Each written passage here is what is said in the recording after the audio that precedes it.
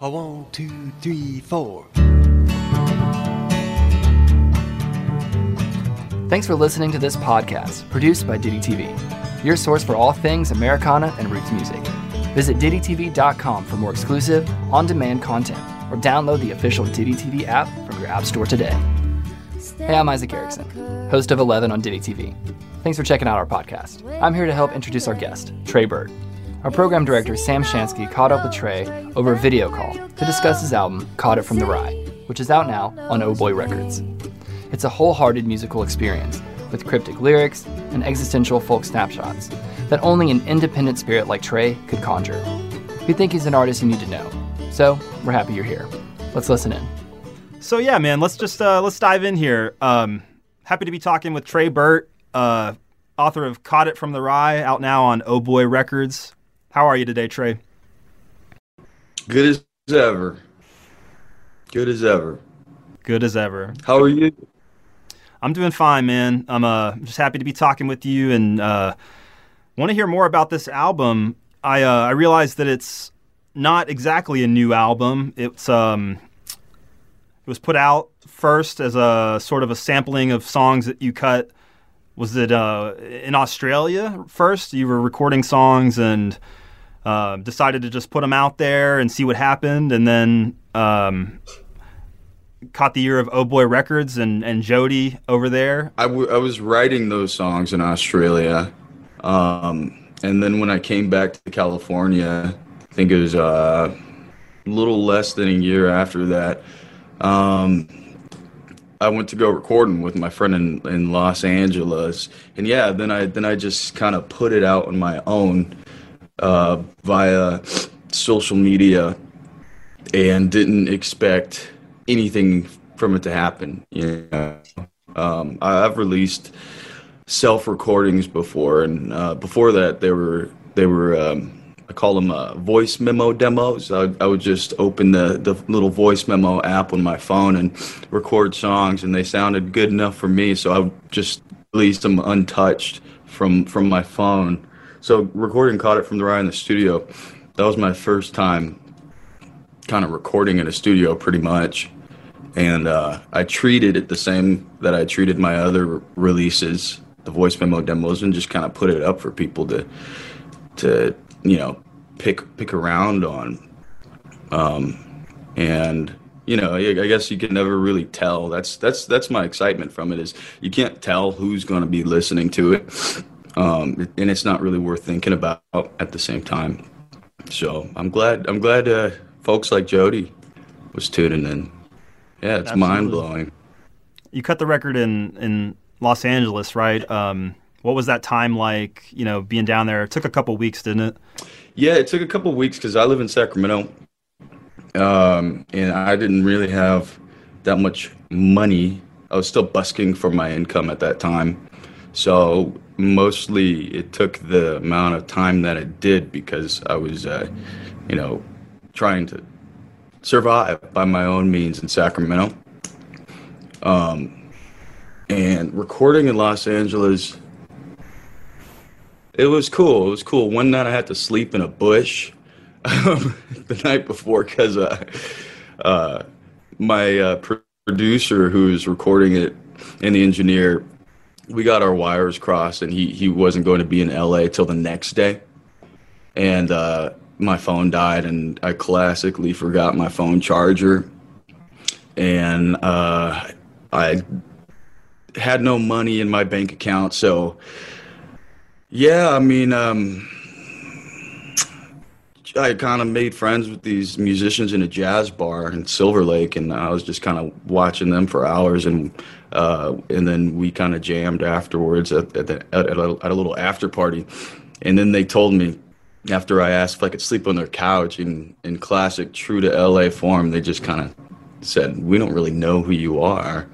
And I was like, "What are you talking about? I spent the whole night with you guys." So I just slept in a bush, and it was warm and great. It's fine. I woke up and met up with my producer, and LA was LA. And you've lived around, you know, spent time at least in different places. Sacramento sounds like you grew up there, but, you know, you've traveled a lot. sounds like you went to Portland, Oregon, right? And then to Australia. And I'm curious about, the time spent in those places and how they played a role in this album. You said you were writing while in Australia. What was it about the headspace down there that fueled these songs? I guess I'll preface it by saying there was tumultuous activities going on in the States at that time. And you had this sort of distance from that, which was both, I guess, good and bad. Good in the sense where I've never been removed from the goings on of the U.S. in such a way. So that was kind of a trip. That's interesting. Opened up this new compartment in my headspace I didn't really think about. And bad in the sense that I really wanted to be part of it. I felt like I was kind of hiding or kind of, omitting responsibility by being down there. I don't know. And also I was going through a breakup in Melbourne when I was living here, so that was a time and a half. And I guess if you put all those things together, it creates this sort of combustible energy. That makes sense. There's a lot of themes of existentialism, and that comes through on the album. But some of these songs existed before as well. You'd put them out on a previous album, right? Like a few of the tracks. So it's kind of a combination of things happening. Right. Yeah, because I wrote Caught It from the Rye, the song. I wrote that in Portland. I was living in my car at that time, working as a maintenance technician, and I liked that job a lot. That was I've had a lot of odd jobs throughout the years. That's my favorite one because I had my own office I could go to. It was a janitor's closet office, and if you're not fixing anything up around the property, I would just go up to the roof and bring my guitar and roll a spliff and bring my little notebook and write some songs. So yeah, that's where Caught It from the Rye and Moths Crossing, I believe, came from. I saw you did sort of like a collaboration with Jam in the Van recently, and part of the deal was like people had to talk about one of their favorite songs from the album in order to like win a signed copy of the album.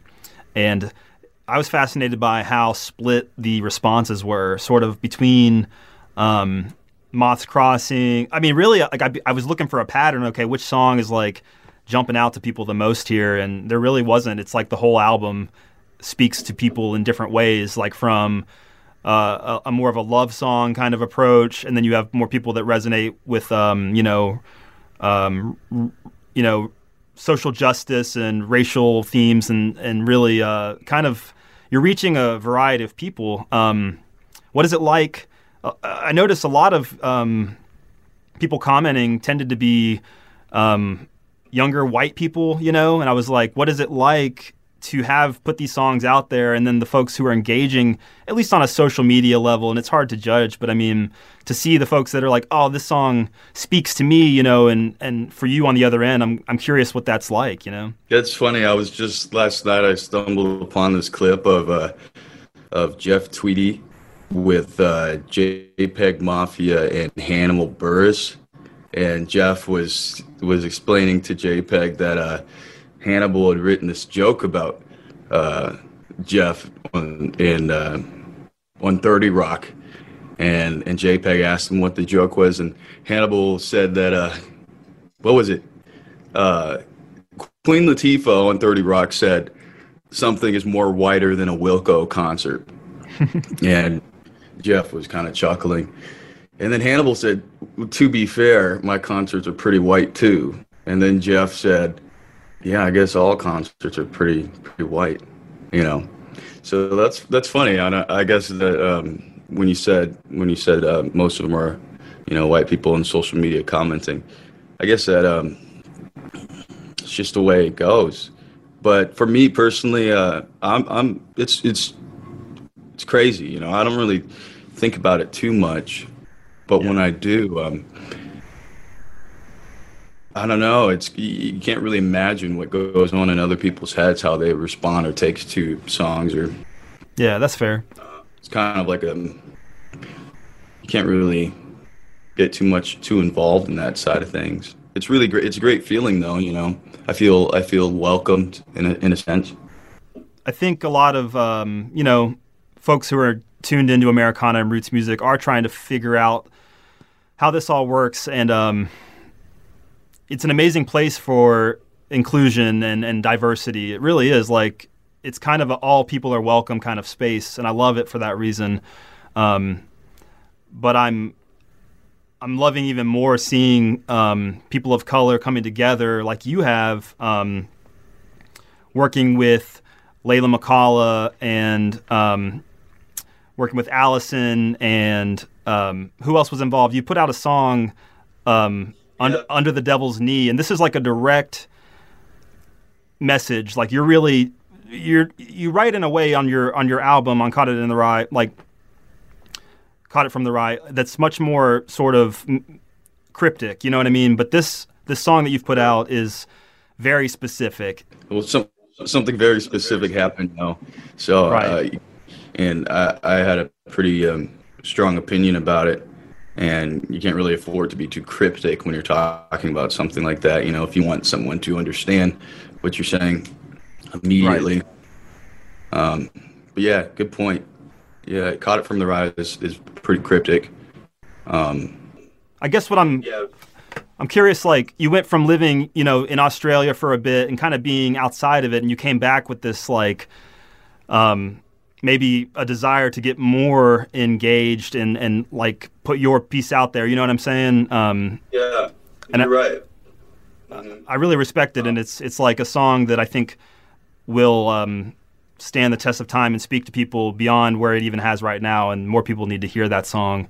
In fact, you took part recently in sort of like an online discussion with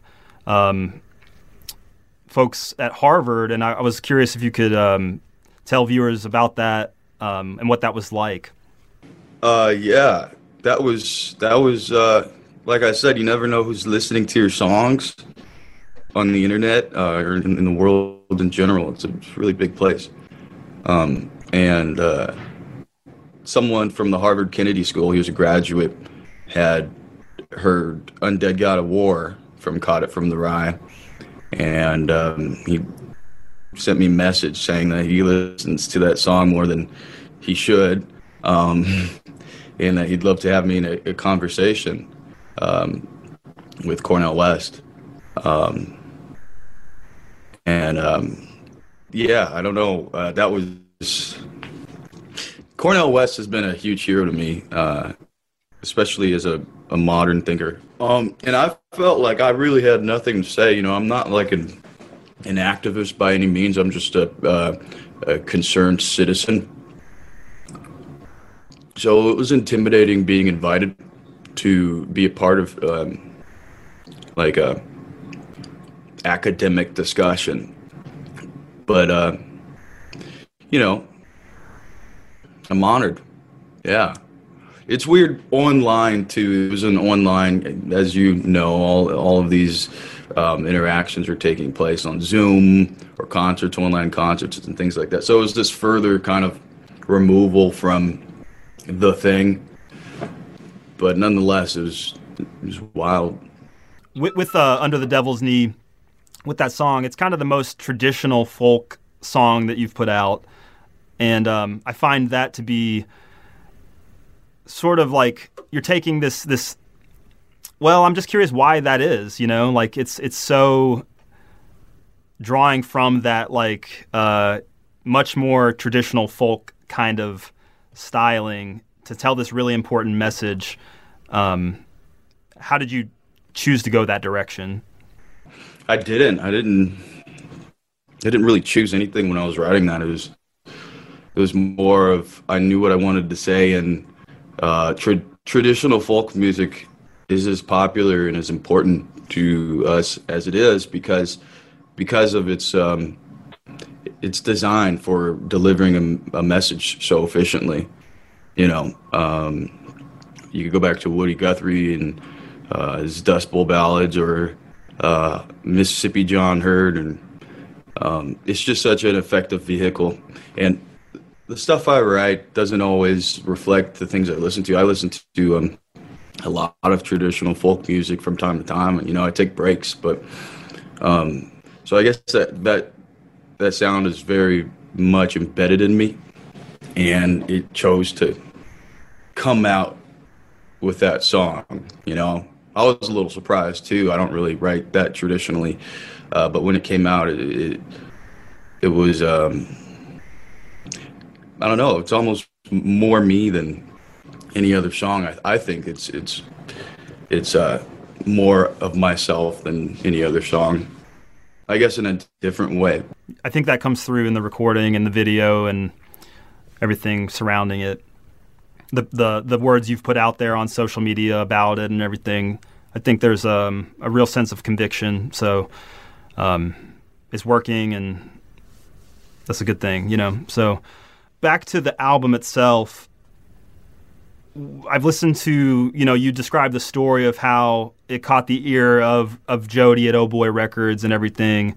And basically, you said that you sent him the tracks, and there was a lot happening at that time with John Prine's health and the world at large and everything. And so there was this period of time, I'm not sure exactly how long you said, but was it like 2 months or a month where you didn't really hear back? I want to focus in on that time period of like the waiting period of having sent it to them and then not really knowing where this was going and what was going through your head at that time.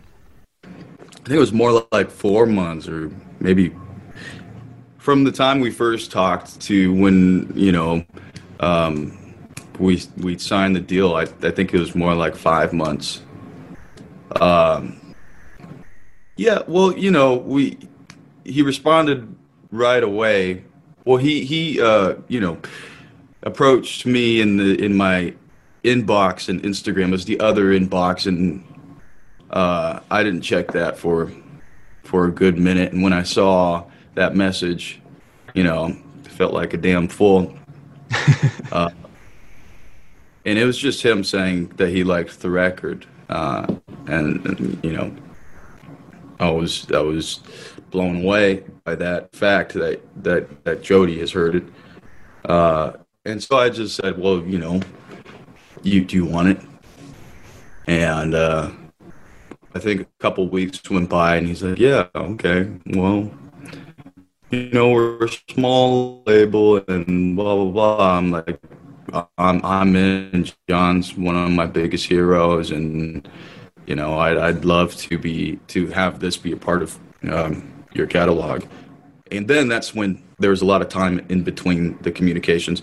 Unbeknownst to me, John was going through some health issues, and Jody was busy having his third kid.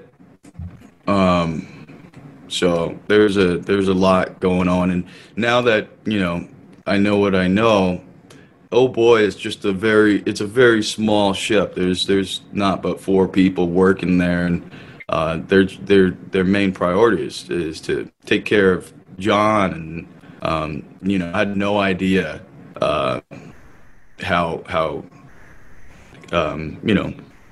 it worked at all. So I feel a little foolish for being as antsy as I was, but yeah, I was kind of biting at my fingernails for months, not knowing what was going on whatsoever. And I guess it took going to Nashville and meeting Jody personally. And how I met him is I went to go catch my friend's set in Apache at Grimey's record store, and I go there and I missed the entire set. But Clay told me, he's like, hey, well, there's it's free beer over there, so get yourself a beer. Okay. I go in the record store and get in line for the free beer. I bump into this guy, and it's Jody. No idea. Never met him before. He just says, hey, Trey. And I look down like, hey, Jody. And from there, things went a lot faster. I don't know. You can't really predict what's going to happen or really have any expectations. There's a certain point where you just have to continue doing what you're doing and being yourself, and things may or may not happen around that, you know. So that's the mode I was in at that point in Nashville, and things came together as they like they did. Are you working on Untitled album number 2? I am, yeah. I'm excited for it. I caught it from the rise. Been out for almost 3 years now. No, November 2018, 2 years. So yeah, I'm excited. I'm excited to have some new music out there, man. Play some new songs. I got it all. It's all writ. Just working on the recording aspect now. How I want to go about it. Finding the right producer, which is scary. I produce all my stuff. So, but I'm going to need a producer on this one. It's kind of a bigger sound. But I'm excited, yeah. What's the bigger sound? What do you mean? Well, I definitely want a full band on songs, which I don't think exists on the internet or in my catalog. Songs with a band, Real You, I think, is the closest that I've gotten to that. But even still, that's just me and my producer. He plays the drums and bass, and so he did some overdubs, just a 2-man band there. But with this new record, I definitely hear a lot of parts, horns and fiddle and piano and slide. And, some keys, organ, have fun. That sounds excellent. So tell me about your P.O. box. Have you found anything interesting yet? I guess for people out there, listening and watching, explain the P.O. box itself, and then maybe if you could share some specific, things that have happened so far with that. So I got off social media. I'm not on it anymore for my mental health. I'm tired of hearing about this gaslighting tyrant in office. It's just too much. I don't feel like I have really too much agency over what I get to think when I'm using a smartphone. So I have one of these now. This is my phone. Do you remember these? Yeah. Yeah. Does it come with Snake already installed? It does. An updated version. It's great. It's 3D. I beat it twice. So I got off of social media and set up a P.O. box. Yeah. People sent me this. They sent me letters and photographs, and there's a homemade light ornament someone sent me. Maybe I'll show you. Yeah, let's see it. What you got? You see that? Oh, wait, where is it? There we go. Oh, lovely. Yeah. Kind of like a handmade, that looks very nice. Very nice. And, at a certain hour, the light hits it in such a way, and there's little rainbow circles all around the room. It's cool. In your spare time, it looks like you ride bikes quite a bit. How did you get into biking, and, what kind of bike do you have, and what is it about biking that appeals to you? I'm not a biker, I don't really know much about it. Yeah. I just like riding it. The feeling of not being in a car, it's so impersonal being in a car. All you do is press your foot and you can travel the world. And without expending any energy, it's pretty impersonal. With the bike, I really like, you could go off of the route. You could go through alleyways or sidewalks or people's backyards. And it's more personal in the sense that you're using your energy to get from one place to another. So you think about how you want to use it a little more. It's more engaging. I'm learning about fixing it too. I had a problem with the with the brakes, and it's cool to, it's a problem that you can see. I enjoy learning more about the mechanical side of it too. Bikes, man, everybody can get one. Yeah, I love it. I commuted to work and just around the city here in Memphis, and Memphis might not be the most friendly, bike-friendly place in the world, but it's grown a lot, and there are a lot of new bike lanes. Kudos to those who have made that happen around here. It's very cool. But yeah, I love it for all the same reasons you just described, and that really resonates with me, and I'm sure a lot of people out there for those same reasons. And I think we're desperate for that kind of stuff in this day and age with technology and any kind of way that we can get a little more, dirt under our fingernails or real experiences, you know what I mean? Like, I think we go for that. I mean, not everybody, obviously, but I think we share that, and I think there are a lot of other people that do as well. And it's fascinating. I think those same elements come through in your music and what you've described about, like the rawness of it and the production style, for folks who have listened to the record. There's so many more questions I could ask you about, your life. I feel like you're a mysterious person, and I would definitely like to talk with you again. But, we got to call it a day here, I think, and kind of, let people digest what we've talked about and examine it for what it is. So I appreciate your time, Tre, and thanks for talking with us here today. Thanks for hanging out with me in my room. We hope you enjoyed this conversation with Tre Burt. Be sure to listen to other Diddy TV podcasts for more from the leaders and legends in the Americana and roots music scene. And don't forget to visit DiddyTV.com for more exclusive on-demand content and to download the official Diddy TV app from your app store today. It's NFL draft season, and that means it's time to start thinking about fantasy football. FantasyPoints.com features industry-leading experts and prognosticators using proprietary hand-charted data to help you score more fantasy points. FantasyPoints.com is the place to go for whatever kind of fantasy football you play. Whether you play fantasy football, daily fantasy sports, or do a little bit of everything, Fantasy Points has the meticulously researched content to guide you to victory. And why wait for the fall? Fantasy Points also covers the new spring football league, the UFL.